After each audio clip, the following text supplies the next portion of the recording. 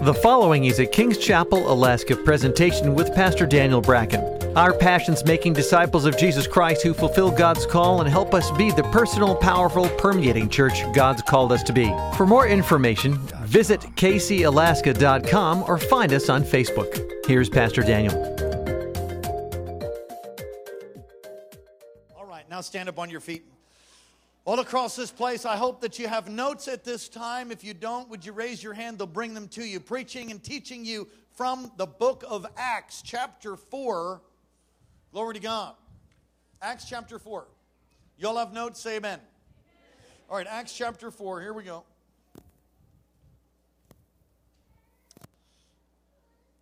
Matthew, Mark, Luke, John, Acts.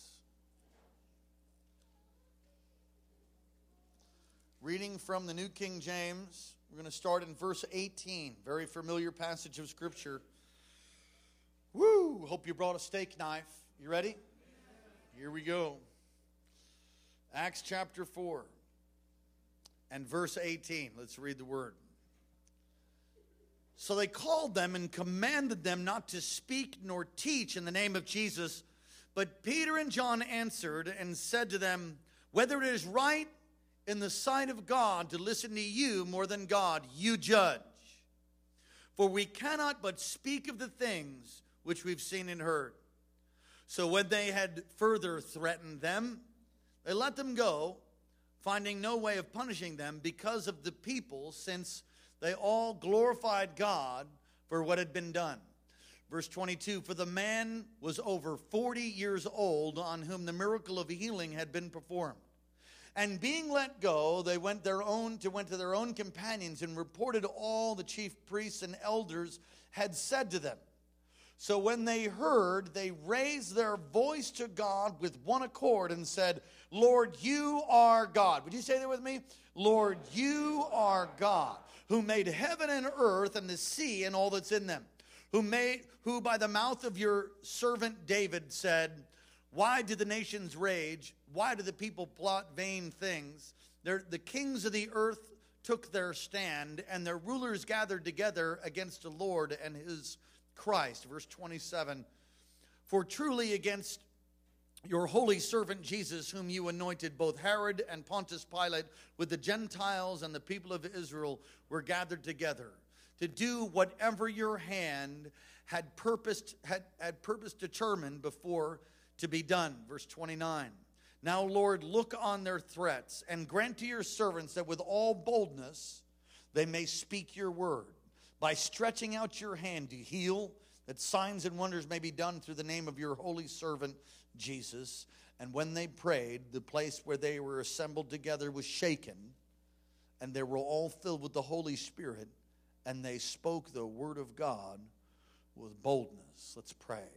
Heavenly Father, we thank and praise you for what you did in the first service, and Lord, the baby dedications today, and the presence of God that's here flooding even this place. We're asking, God, that you would give us living understanding in the moments that remain in the service, that people would be encouraged and strengthened, that your word would go forth, and we know that it does not return void. Lord, do all that is in your heart in this service, we pray, in Jesus' name, amen and amen. You may be seated. Praise God. What do you do when you're in trouble? What do you do when you're threatened? What do you do when you have insurmountable problems that are facing you? What is your response? The response of the disciples here was to pray. They had a prayer meeting. I don't think that's the first thing that necessarily comes to mind for many, even though they might love the Lord. Because most people don't really know about how to pray through, or about really the efficacy of prayer and the great privilege we have to do it. They changed things through praying. And throughout Scripture, you will see circumstances and situations facing people, but when they prayed, God showed up and turned it all around. In the book of Luke, chapter 22 and verse 31, our hero, our master, our Savior, Jesus says, Simon, Simon, Satan has asked to sift you as wheat, but I've prayed for your faith that you might not fail. Interesting that he says Simon, Simon, because I think Jesus is giving us a key to why he did fail, which is not the emphasis of this text or the emphasis of this message. But he says, Simon, Simon. There was things within Peter that made him a candidate for failure. But Jesus says, I've prayed for your faith. And we know Peter becomes really the lead disciples. And he did fail, cock-a-doodle-doo. He denied the Lord 3 times, as was prophesied. But he came back to his senses. Why? I believe he came back to his senses because Jesus had prayed for him. Prayer makes a difference. Prayer changes things. Say that. Say, prayer changes things. Say it again.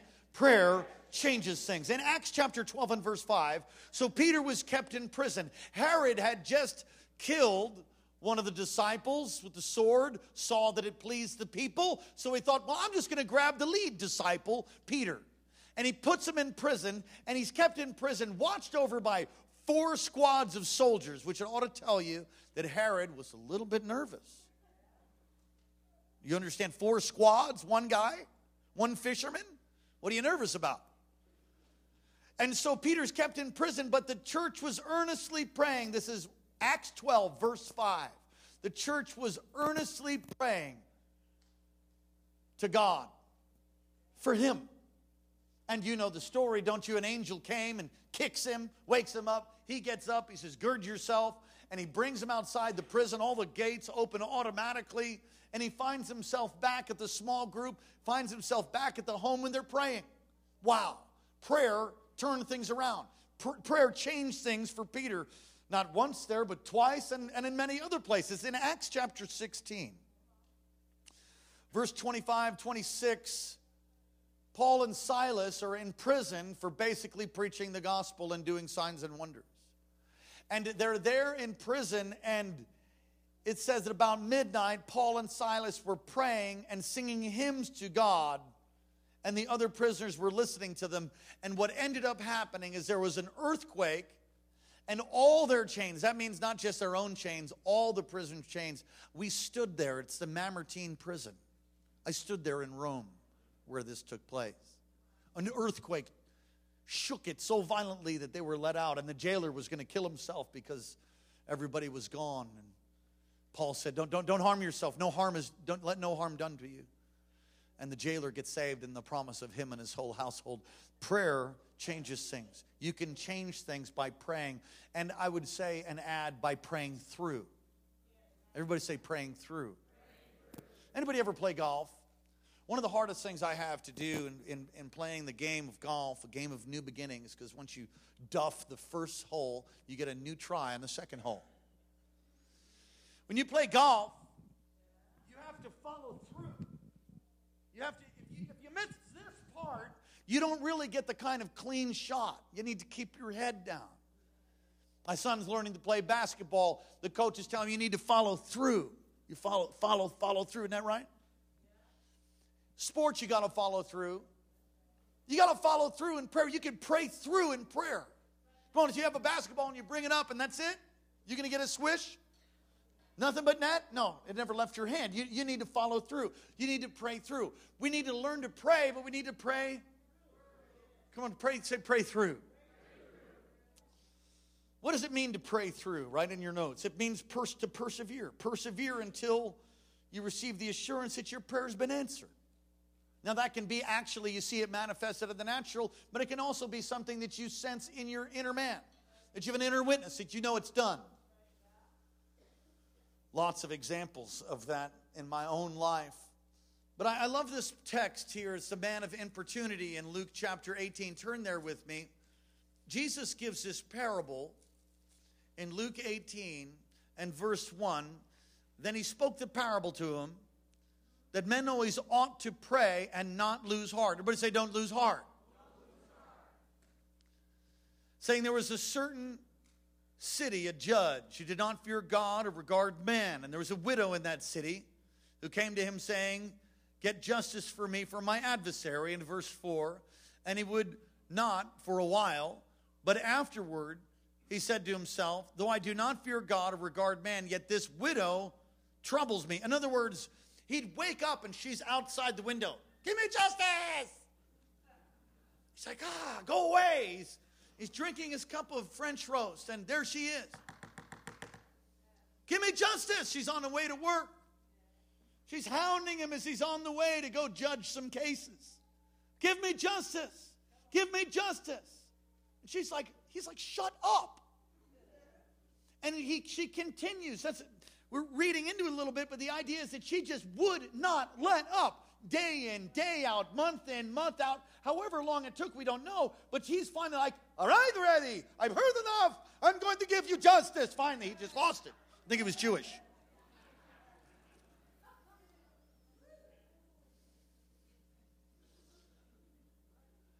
And the Lord said in verse 6, hear what the unjust judge said. In other words, I don't fear God and I don't regard man, but this chick's really bothering me. And I'm just wanting to get out of my face. I want to eat my hummus in peace. And so he gives her justice. Now, God's not like that. Come on, somebody say God's not like that. God's not unjust. And most of us are not widows. But the point is this.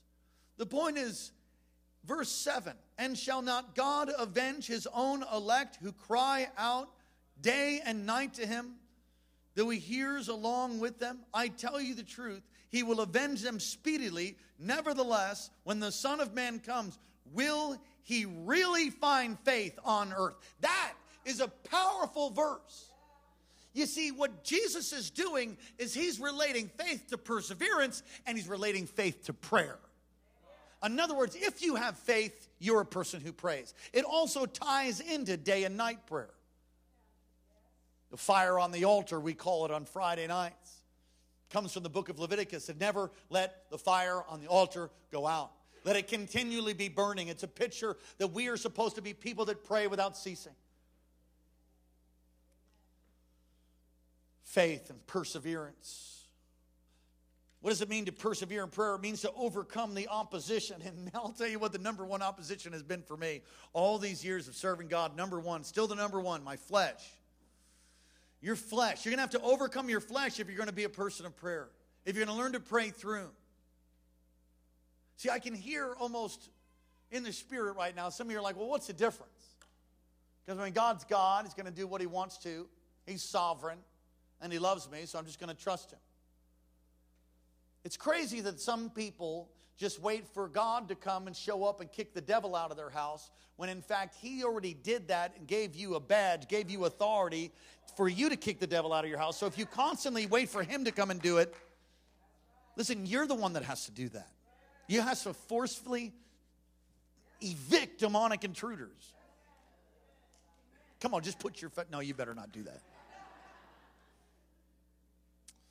It means overcoming the flesh. It means overcoming the world. To persevere, to pray through, it means to overcome the devil. The insights on how to pray through, very simply from this text this morning. The first thing to note here is they're desperate. They were desperate. They were in some serious trouble. They've been threatened. And they said, don't say anything in the name of Jesus ever again. I love that verse, which talks about really the two spheres of authority. They say whether it be right in God's eyes to obey you rather than God you judge. There might come a time when somebody tells you can't preach the gospel anymore. I got news for you. It doesn't matter what the government ever says about preaching the gospel. He tells us to stop, we will not stop. It's a higher law at work, can't stop. Can't stop. Mandated. Can't read the Bible. Wrong. Got to do it. Can you say amen? They were desperate. The woman with the issue of blood in Luke 8 was desperate. She pressed through, spent all of her money on all the doctors that she had, and it was no better but worse, pardon me.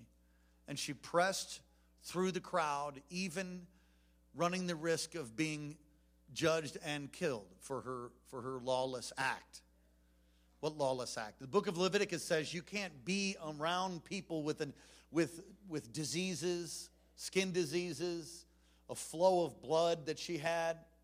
And yet she said in her mind, I'm desperate. I'm going to die anyway. What's the point? I might as well touch the hem of the Messiah's garment and get healed. And she pressed through. Desperation will change you. Many people don't pray because they're not desperate. Or they get seduced by the wow factor of Hollywood. and the selfie generation. So they really don't see the desperate hour that our nation is in. Really don't see the desperate hour that our country is in. Really don't see it. Think just everything's okay. It's going to be all right. And until our pocketbooks are deeply affected, then maybe we'll wake up. I'm going to tell you that America needs to wake up now. It's a desperate hour, and we need to wake up and come back to our senses, return to our first love. And there needs to be a wild prayer meeting that continues until it happens. And it's just crucial. We need to pray through. Come on, someone say pray through. So a key for them is they were desperate. You know, desperation will affect you. Come on, have you ever been desperate? You don't know which way to turn. Somebody's going to die, and you cry out to God until he comes. Got many stories about that. I love this illustration. A man was, he was at the bar. Not so good. Got drunk. Bad. Sin. Wanted to take a shortcut home. It was good that he didn't drive his truck. Takes a shortcut home through the cemetery. Well, unbeknownst to him, there was a freshly dug grave. He slipped on the side of the grave and fell to the very bottom. He got up and said, I've got to get out of here. And he started crawling, realized I've fallen into a grave. So he starts crawling at the side. He finds a root. He's almost got himself out, but he can't. And he just quits. And he says, I'm just going to sleep it off. And in the morning, they'll come, they'll see me. There's probably a funeral or something. They'll see me at the bottom, and they'll help me get out. So he goes to sleep. Well, hour or so later, another man falls in the grave. Now there's two guys down there. One's sleeping. The other guy's panicked that he's just fallen in a grave. So he's trying to get out, and he's just about ready to quit. And the first guy wakes up and says, don't bother. I tried, and I can't get out.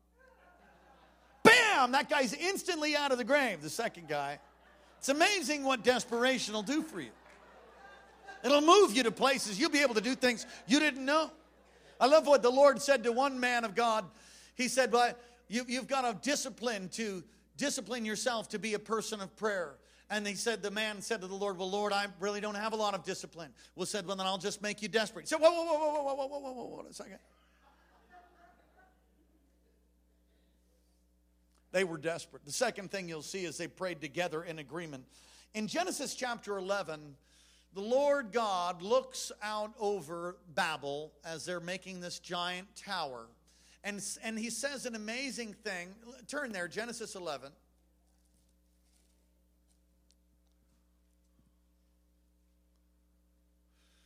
Verse 5 of Genesis 11 says, but the Lord came down to see the city and the tower which the sons of men had built.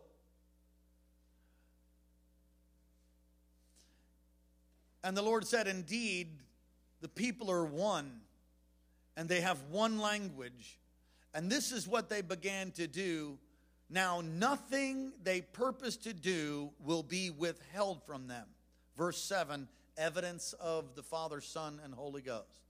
Let us come. Let us go down. Let who? Us. It's plural. Hear, O Israel, the Lord thy God is one God, but he's the triune God. So I don't really understand that. I know, I don't either. We'll figure it out when we get to heaven. Let us come down and scramble their speech, basically. In other words, there was such unity that he looks and says, man, nothing's going to be impossible for them with that kind of unity. That was unity and agreement for evil. By the way, one of the reasons it's so difficult to see demonic strongholds broken is many times there's agreement. There's an endorsement of evil. And as a result, it's harder to break through. And we're dealing with that in our own nation. And some of you are dealing with that in your family. You need to cut ties with hell. And so God looks and says, man, I see their agreement. We got to scramble their speech. This is no good. This is agreement for evil. And so their speech is scrambled, and the table of nations comes about, and that's another message. It's interesting in the book of Acts chapter 2, what's the first thing the Holy Spirit does as he falls on them? He gives them a prayer language. He gives them tongues, and there's this roar, a sound of a mighty rushing wind where they begin to pray in tongues. Interesting, as the church is birthed there, tongues, a unification of prayer. Fascinating. They were in accord. They were in agreement. In fact, if you'll go back to Acts 4. Look with me.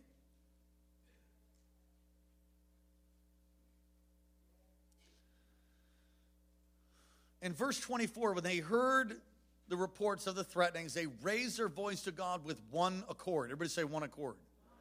It's the same language as Acts chapter 2. When the day of Pentecost had fully come, they were all together with one accord. In other words, there's no disagreement. There's complete unity. The Greek word is homothermodon. Homothermodon. How many of you have homogenized milk? Okay. That means milk where it's been whipped and the fat particles are united so it doesn't separate. You don't have any cream on the top anymore, right? Okay. So it's oneness. But thomodon, it's heat. It's a violent oneness. So in the book of Acts chapter 2, there was this violent unity. And here in Acts chapter 4, again, there's this violent unity. There is something about agreement that releases God's power. How can two of you walk together unless you be in agreement?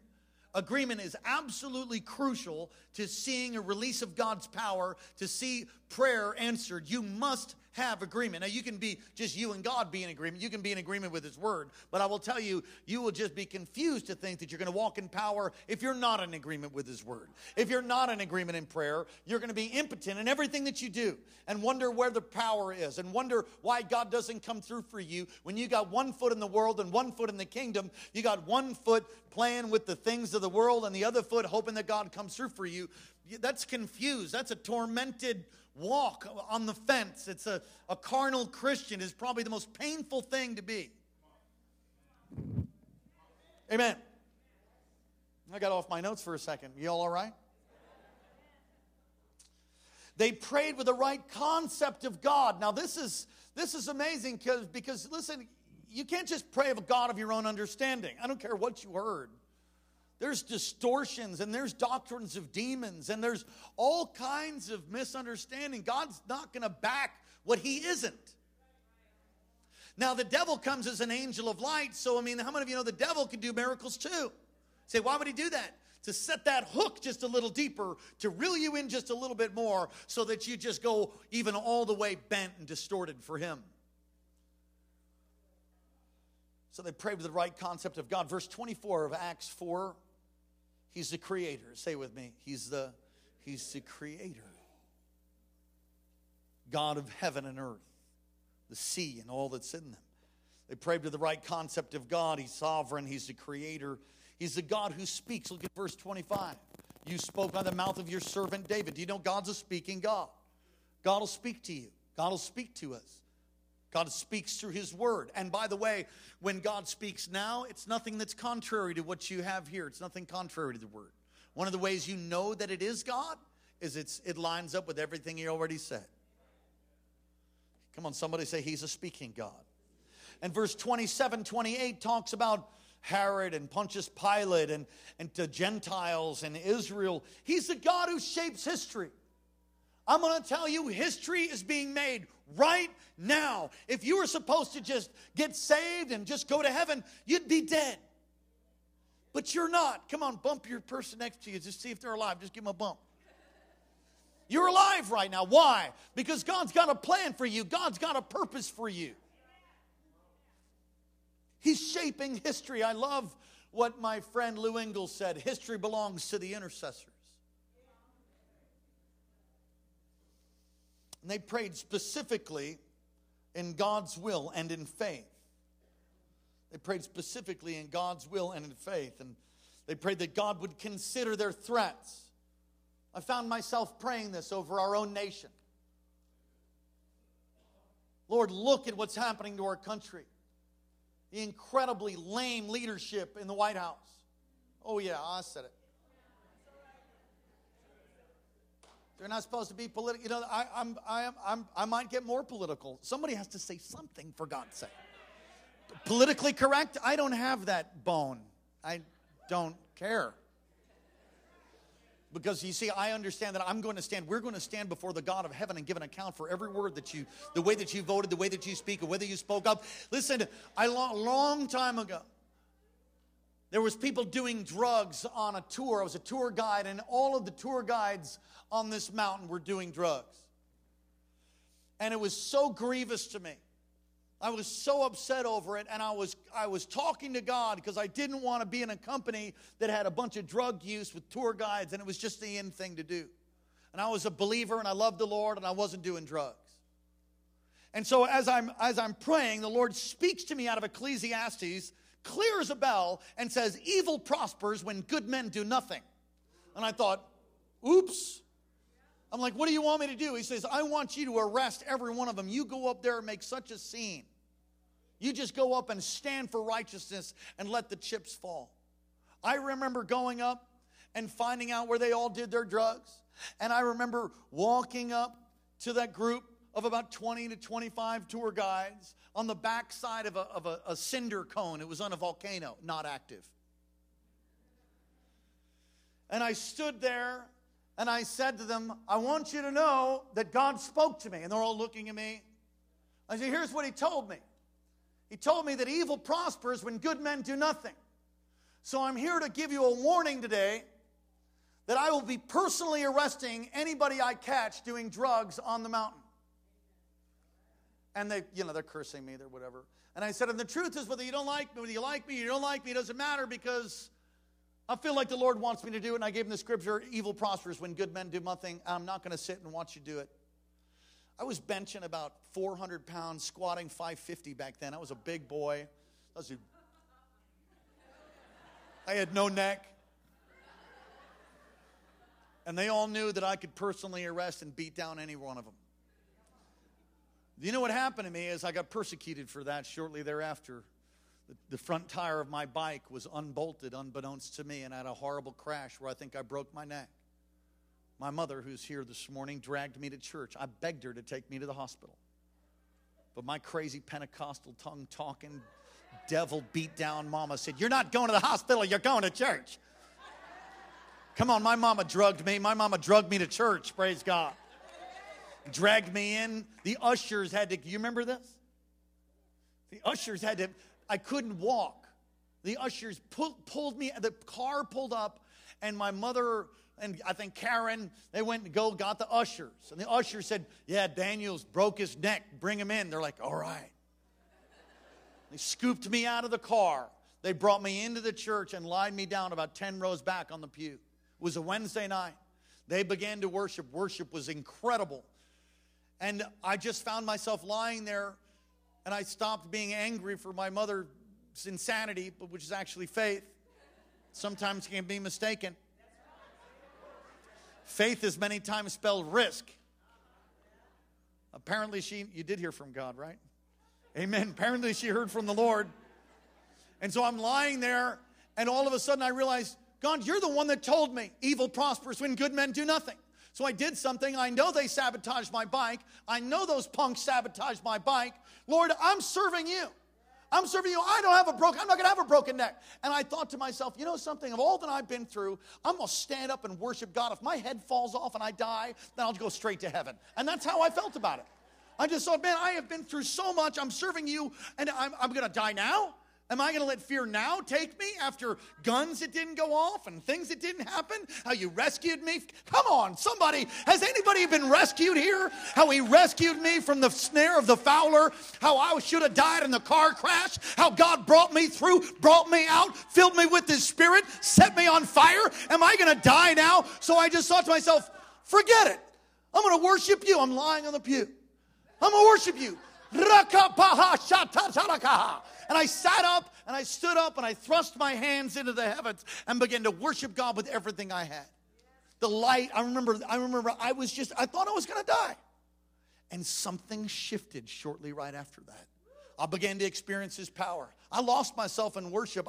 In other words, my mind stopped thinking about it, and I entered into his presence, and it went on and on and on. And when it was over, Dr. Morocco walked down the aisle and said, hallelujah, praise God. And I just started shouting, and then I realized, hey, I'm healed, praise God. I ran at him and grabbed the mic, which is like really bold. And I said, I got a testimony. He said, okay, Daniel, what happened? And I told him what happened. And you know something? God healed me completely. Come on, somebody say hallelujah. They thank God. They prayed that God, look at B, would enable the servants in their mission of speaking the gospel boldly. It's an interesting way that it says it back to the text here. Lord, look at their threats, verse 29, and grant to your servants that with all boldness we may speak your word. Everybody say, speak your word. It's fascinating in the next verse it says, by. Speak your word by. Speak your word by stretching out your hand to heal. Now that's interesting. So what they're basically saying is that healing is God speaking his word. Are you tracking with me? So when God heals somebody, that's a way of preaching. And I'm going to tell you something. We have relegated church to being teaching only, and it's a major mistake. And it's not even in Scripture that way. All that Jesus, the book of Acts chapter 1, dear Theophilus, I taught you about all that Jesus both began to do and teach. That is what Jesus did. Jesus would teach and he would do it. He would do it and he would teach. I'm going to tell you what we need to do. We need to not only teach the word, we need to let him speak the word by stretching out his hand to heal. Cancers healed, deliverances, freedom. The power of God. When the power of God is put on display, it speaks the word. It says, woo, Jesus is alive today. He rose again from the grave. Sickness, poverty, death, disease cannot stand before the name of Jesus. And so they said, enable your servants with all boldness so we may speak your word by stretching out your hands to heal. Wow. Signs and wonders. They prayed that God would continue to demonstrate his power through healing, signs, and wonders. And lastly, before we move to the application of this message on this Sunday, God answered their prayers by filling them with the Holy Spirit. It's fascinating. It's a fascinating thing. In other words, God didn't just show up and do it all by himself. He filled them with the enablement, the ability to go do it through them. Through them. Everybody say through them. Wow. All right, God's speaking to us. Let me ask you this question. It's rhetorical, meaning you don't have to answer, but answer in your own head. How important is prayer to you? How important is your prayer life? Now you can say, well, it's real important, Pastor. Well, good. But the truth is, you know how important someone's prayer life is of whether they actually pray. And I don't mean, Lord, bless the food in Jesus' name, and then you eat it. Now I lay me down to sleep is not going to get it in this hour for your teenagers who are absolutely barraged with an incredible attack of media, lust, greed, pornography, homosexuality, coming through these things called smartphones all over. It's like an electronic cesspool can get pumped right to your kids. And let's pray. You pray that cute little prayer. Now I lay me down to sleep. I pray, dear Lord, my soul to keep. And if I die before I wake, and no wonder they're having nightmares. Teach your kids to pray. Learn to, come on, that kind of prayer is not going to get it in this generation. We need people who really are set in their understanding with a revelation of the power of prayer and the power of praying through. How important is your prayer life? You say you are what you eat. No. Actually, you are what you believe. What do you mean by that? That means what you believe is what you do. As a man believes or thinks in his heart, so he is. Let's say that again. As a man thinks in his heart, so he. So if you want to know what you believe, just take a look at the evidence of your life. How often do you read the word? How often do you witness? How often? Don't get under condemnation, but I mean, come on, it's a good slapping this morning. We're all just going to go to another level in Jesus. Can you say amen? How important is prayer? Do you believe that prayer matters? Write in your notes. And if you do believe prayer matters, why? Why? I've been enjoying conversations with some of our high schoolers and some of the challenges that they face. The arguments that they get into. Why is homosexuality wrong? Prove it. Prove it. If we were to do it right now, I'll tell you 3/4 of the church couldn't tell you why it's wrong, and we would really just say, well, I don't know. Look at your neighbor and say, aren't you glad you came to church today? Go ahead, look at your neighbor. Let's see. Praise God. Isn't it good to be in church? Praise the Lord. Thank you, Jesus. Most people can't really tell you why Jesus is God. Prove it. Why is the Word of God our ultimate authority? Listen, you are not supposed to be your ultimate authority. and neither is the government, although they are a sphere of authority. Our ultimate authority is God. And our ultimate God is His Word. His Word, the Word is with God, the Word was God. The Word's God. The Word became flesh and dwelt among us. John chapter 1. Jesus is the Word. You can't separate the Word from your walk with Jesus. This is your authority. And if you don't know it, then you won't know what you can do, what you can't do. You won't know what is right and what is wrong. I'm going to go encourage myself. I'll be right back. Preach, Pastor Daniel. Yes! Bring it! Bring the heat!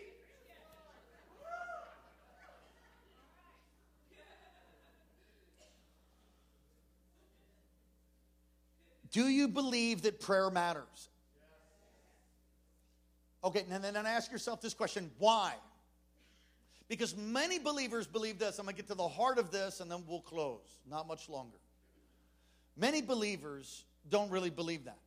They don't really believe that prayer really matters because they see God as sovereign. And if they have a clear perspective, at least in that area, they know that God is loving and kind and merciful and compassionate.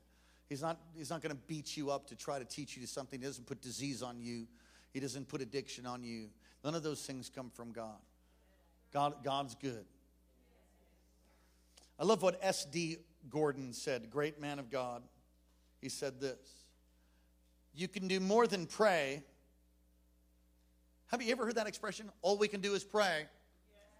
All we can do is pray. That is such a religious, knuckleheaded statement. All we can do is pray. Dude, that ought to be the first thing you're doing. All we can do is pray. So anyway, you can do more than pray after you've prayed. That's what he says. You can do more than pray after you've prayed. But you cannot do more than pray until you've prayed. Do you catch that? You can do more than pray after you pray, but you can't do more than that until you do. Do you catch that?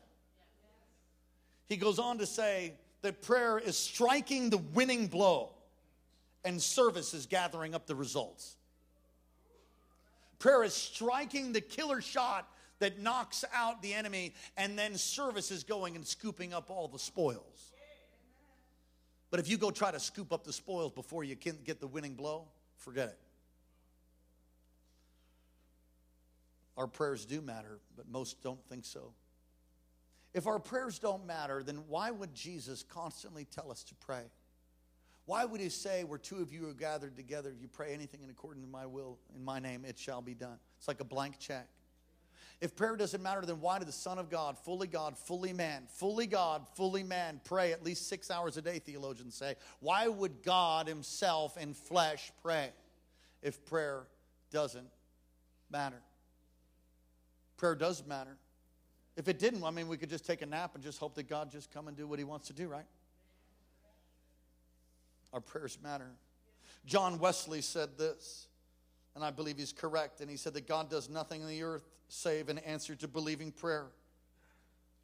Now, I lose sleep over that. If that's true, and I do believe it's true, theologically I believe.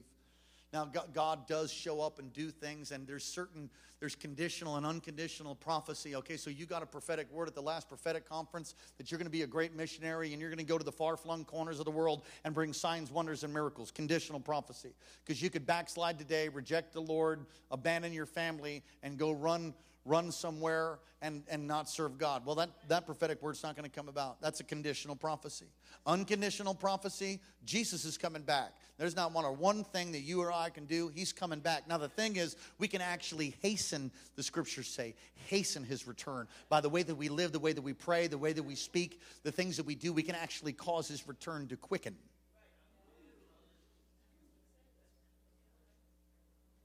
You see, God has given us tremendous responsibility, and it all started in the garden, really. I'm going to read to you some scripture, and here's what I'm going to endeavor to do.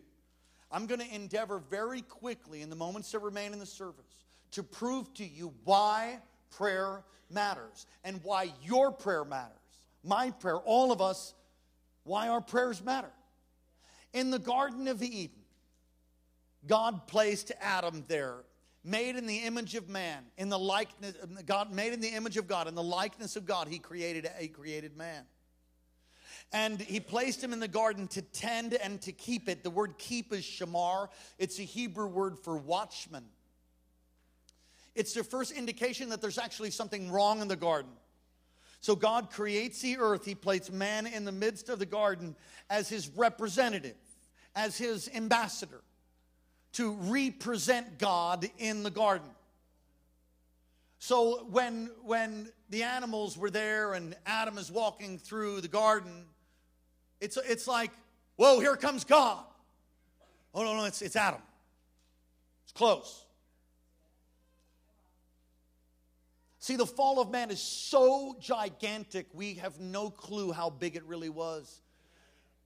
One scholar said when he watched a giant redwood fall, he saw a giant redwood dropped. It was 100 plus years ago. He said, I knew the tree was big, but when I walked it, then I realized how big it actually was. And we talk about the fall of man, and we don't really even know how big that is. It's giant. And man lost and dying, he surely died. And this is just theological truth. It says in Psalm 8, verse 3 through 8, turn there with me quickly. I'm just going to, another 7 minutes or so, and I'll be done. Come on, say prayer matters. Turn in your Bibles to Psalm 8.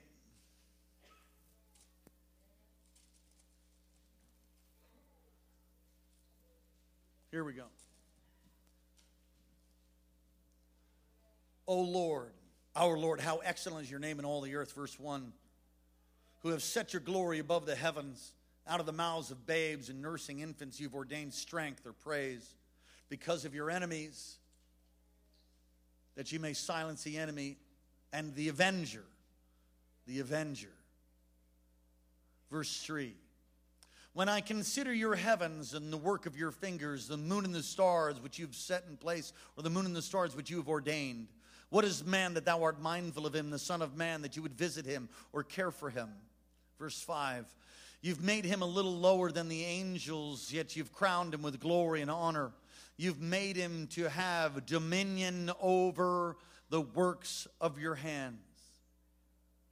Wow. You see, he made mankind to have authority. But at the fall in the garden, authority was lost. The title deed of the earth. Listen, if you could just concentrate for 5 minutes, you'll receive what I believe to be revelation and will spark your prayer life. You'll never be the same. The fall of man was gigantic, and the authority that God, the delegated authority, he gave authority, he called man to represent him in the earth, was broken. The title deed of the earth, although it was given to man in trust, was signed over to who Jesus calls the God of this age. Turn to Luke chapter 4. Luke chapter 4. So as you're turning there, Psalm 115 also confirms this. The heavens in the Moffat version, verse 16 of Psalm 115. The heaven, the eternal holds itself. The earth, he is assigned to men. The earth, he's assigned. The word in the Hebrew is Nathan. It's a tremendous honor and privilege to be assigned the earth. Here, I'm going to give you the earth to steward over it for me, he says to Adam. But Adam failed. And when he failed a number of different ways. But in doing that, the title deed of the earth was given over to Satan, the god of this age. Luke chapter 4, verse 6. As he tempted Jesus, quote, Satan says, I will give you all this domain and its glory, for it's been handed over to me, and I give it to whomever I wish. Wow. I remember reading that when I was first saved, and I thought, what a liar. The earth is Lord's, the fullness thereof. Yet the Lord made it, but mankind lost it. And then what he did is he purchased it back. I'm getting ahead of myself. So when Satan says to Jesus, this has been handed to me, and I give it to whomever I want to. I always thought he was lying, but the ugly one, Satan, he was telling the truth. That right there, he's telling the truth. That's why he's called the God of this age. We had a state trooper in our last service. You have to understand that prayer is a jurisdictional thing. Listen to me. I'm almost done. 3 or 15 more minutes to go. Go ahead. It's a jurisdictional issue. Here, let me just talk about me. I have authority here as the pastor. I'm entrusted the building and all the different things we're doing. God, in His infinite grace, has blessed me to be your pastor. What a joy. Do you know I do not have that same joy and authority in another church? I can preach what I want to. You know that? I don't bust it out of a can or, subscribe to a little magazine, 52 messages in a year. And we don't do that. Every one of these is freshly cooked. Hopefully it's not overcooked. Don't want to burn the grits. Come on, somebody say amen. I hate burned grits. Anybody else? We had a state trooper here, an Alaska state trooper in our last service. Got a number of service people here, military people. A state trooper here in Alaska has tremendous authority. I mean, when he's on duty, off duty, he's a state trooper, buddy. He can pull you over. He's called and appointed by our government to basically administer the law. Thank God. Amen? Okay, but he has no authority in the state of New York. Do you understand? Now, I checked with this. This is true. I talked to him after, made sure. A state trooper cannot do state trooper stuff in a state trooper in Alaska can't do state trooper stuff in New York, because there's New York state troopers, California, so on and so forth. You see, what has happened is because of what Adam did in the Garden of Eden, he forfeited the title deed. And so the earth is basically, he's the God of this age. But it's temporary. And the other thing to understand, I'll get back to the temporary thing. The other thing to understand is what God did is He so loved you and loved me that He gave His only begotten Son, that whosoever would believe on Him would not perish, but have everlasting life.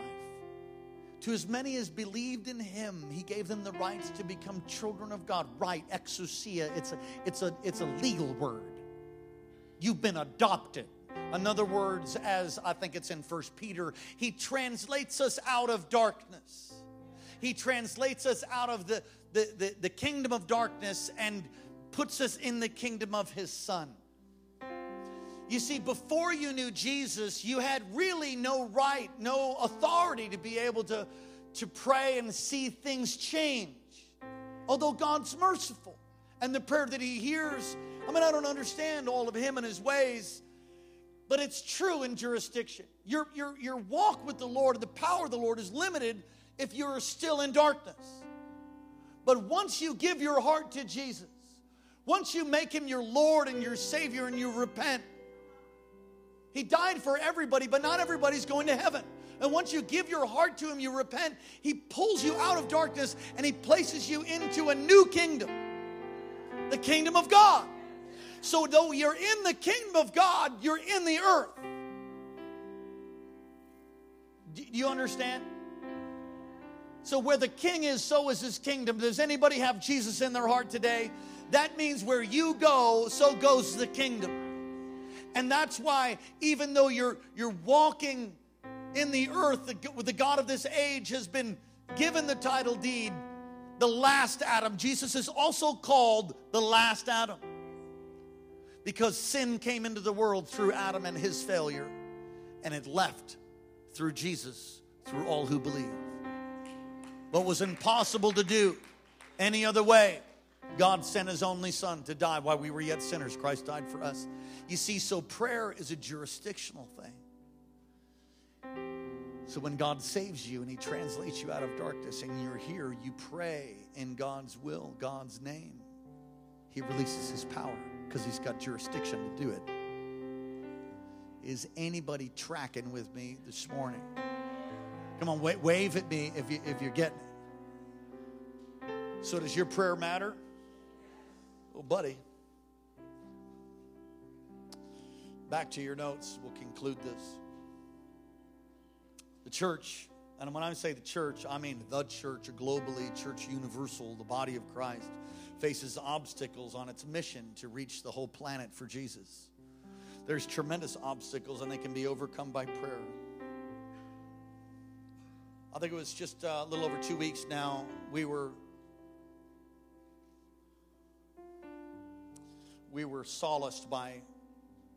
attempted solace by politicians telling us that ISIS had been contained. As I flew back from Istanbul, the news of the Paris attacks broke out, and we knew for sure that ISIS is not contained. While Christians in the Middle East are experiencing what church leaders are calling a genocide, you will never hear about it on CNN. You'll never hear about the genocide. It's a genocide. I'm telling you, Christians are being wiped out all over the Middle East at an unprecedented rate. And salvation's breaking out all over too. You know, there's something about a persecuted church. Those of you know your church history very quickly. Persecution, none of us want persecution, but it sure brings revival. Persecuted church cleanses the church, purifies the church. None of us want that. We're not praying for it. ISIS is persecuting the church. Although our own State Department will never talk about it, and you won't hear it on modern news. Don't be deceived today.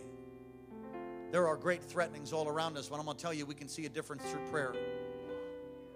Your prayer matters. Come on, say, my prayer matters.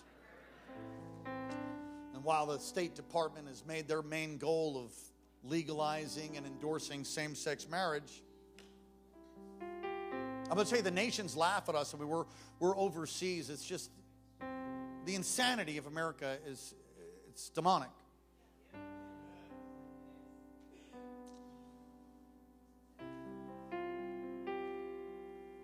Coddled, foul-mouthed students all across America, all upset about their self-esteem.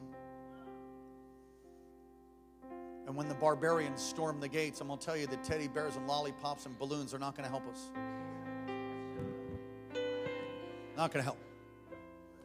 But I believe that God is raising up an army. I believe that God is raising up a people that understand the power of prayer, the efficacy of the blood of the Lamb, a people that are not ashamed to say, I love Jesus with all my heart. Not smooth-kneed, apathetic, lukewarm, polluted, defiled Christians, but actually people that are on fire, willing to live for God with all their heart, with all their mind, with all their soul, and all their strength. I believe that God is raising up an army of the Lord. He's calling from the ends of the earth. He's gathering intercessors. He's gathering people who'll say yes, who won't be intimidated by a 501c3 license. I don't care. I know he won't be intimidated by what the opinions of people, but are more moved by truth. I didn't come for a ring. I didn't come for a robe. I didn't come for the accolades or applaud. I came for the fight. I came to win, to see the kingdom of God released in the earth and the kingdoms of men destroyed, for the gospel of Jesus Christ to go forth into the highways and the byways, for people to be healed, people to be free. Lord, you can't vote. You can't vote on what's right. You can't vote on what's wrong. It's clear in the word. Won't you stand up and be counted today? Won't you stand up and be a people of prayer? Don't be seduced anymore by the CNN and the God of this age. Be accounted for and be a people of prayer. Your prayer makes a difference.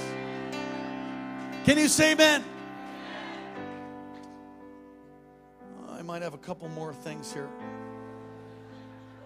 Almost done. Ezekiel 22:30. And I sought for a man among them who would make up a hedge and stand in the gap before the land. Stand in the gap before me for the land, that I should not destroy it, but I found none.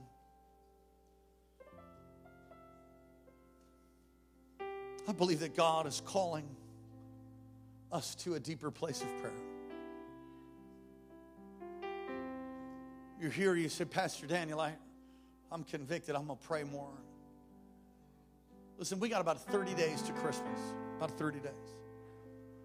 We got Thanksgiving coming up. I'll preach a Thanksgiving message on Wednesday. All right, Wednesday night. I am calling you to prayer. As your pastor, I'm calling you to prayer. Now, we have prayer times at our barn from 7 to 8 and then from 8 to 9. There's a noon prayer time. Church is open at noon for lunch. You can come and pray. You said, Pastor, I'm going to be at one of our prayer centers. If that's you, God's touching your heart right now. You're going to commit in the next 30 days. You say, I'm going to do that. I'm going to be at prayer. Raise your hand. You can do that. Come on, challenge yourself. Or you say, well, I can't make it. You can put your hands down. I can't make it. I'm driving to Anchorage. I'm working, and I do the midnight shift. I understand. So how many of you say, well, I'm going to pray an hour a day. I'm going to try to pray an hour a day. You can't make it to the prayer meeting, but you're going to pray an hour a day. All right, good. Or you say, an hour a day? Dude, I'm glad I read my Bible for 5 minutes. Glory. Glory to God. I'm not downing that. That's awesome. Do that. But you can pray more. Now, if you didn't raise your hand in the first two categories, they were a little confused in the first service. You got to pray for them. If you didn't raise your hand in the first two opportunities, you ought to be raising your hand in the next one. I can pray more. All right, the Lord sees your hand. Raise your hand high. He sees it. He sees your hand. You're going to pray more. So if it's 5 minutes, thank God for 5 minutes. Push for 7. Push for 10. Believe God. Because your prayer makes a difference. I don't know where Tony's at. Tony, can I pick on you? Is that all right? I think Tony told one of our pastors, he said, man, I learned to pray at morning prayer. Is that right? He said, morning prayer. He came. He's on fire. He learned to pray at morning prayer. You know why I learned to pray? Morning prayer, about 20 years ago. Thanks, Mom, for making me go. Come on, let's ask God to give us a revelation in prayer, and then we're done. Father, thank you. You give us a revelation of what it is to be a people of prayer, that we would be the man that stands in the gap before you in the land, that yet intercessors would arise. Lord, we would pray and see your hand of omnipotence move in the earth, that we'd pray through. Behold their threatenings, O God, and cause a mighty army to rise. Even from KC, even from around the earth, prayer warriors would arise, and we would see the genocide stop, and we would see the gospel preached in every village, in every town, all across the nations. Lord, that America, our backslidden country, would come back to you. I pray, oh God, as you dealt with Nebuchadnezzar, so you would deal with our leadership in America. Deal with our leadership. I call, God, right now for you to come to touch the leadership of our nation. Lord, senators and congressmen, judiciary, our president, the vice president. Lord, we give honor to that office and honor to America. But Lord, we know what's right. We know what's wrong. Cause there to come an overthrowing, Lord, of this Babylonian type leadership in Jesus' name. God, raise up a standard. Lord, as righteousness exalts a nation, but sin is a reproach to any people. Touch and bless America. God bless America. Say it. God bless America. He will bless America when America turns. My people who are called by my name will humble themselves and fast and pray and turn from their wicked ways. He will hear from heaven and he will heal our land. The nation is made up of families. If you're not right with God, don't you leave this place without being reconciled to him. Don't you play church. Don't do it. If that's you want to give your heart to Jesus for the first time or make a recommitment to him, or you just want to be assured of your salvation, pray this prayer right out loud, and we're going to do this all together, and then we will officially close. Pray with me. Say, dear Jesus, thank you for dying in my place. Thank you for rising again from the grave for me. Forgive me of all my sin and be my Lord and Savior. Thank you for loving me. Thank you for hearing my prayer. Amen. Lift your hands. Holy Spirit, I pray, fill, touch each and every one. Break every chain, every bondage. Lord, that you would use us, Lord. Use us for the purpose that you've created us. Baptize these in the Holy Ghost. Baptize these afresh with power, that we would speak your word by stretching out your hand to heal. The signs and wonders that follow. Bless these. Lord, bless your people. Cause your face to shine upon them. Lift up your countenance towards them. Be gracious to them. Keep them. And give them peace. In Jesus' precious name, amen and amen. God bless you. We'll hope to see you tonight. Service starts at 6 o'clock. You don't want to miss it. God bless you.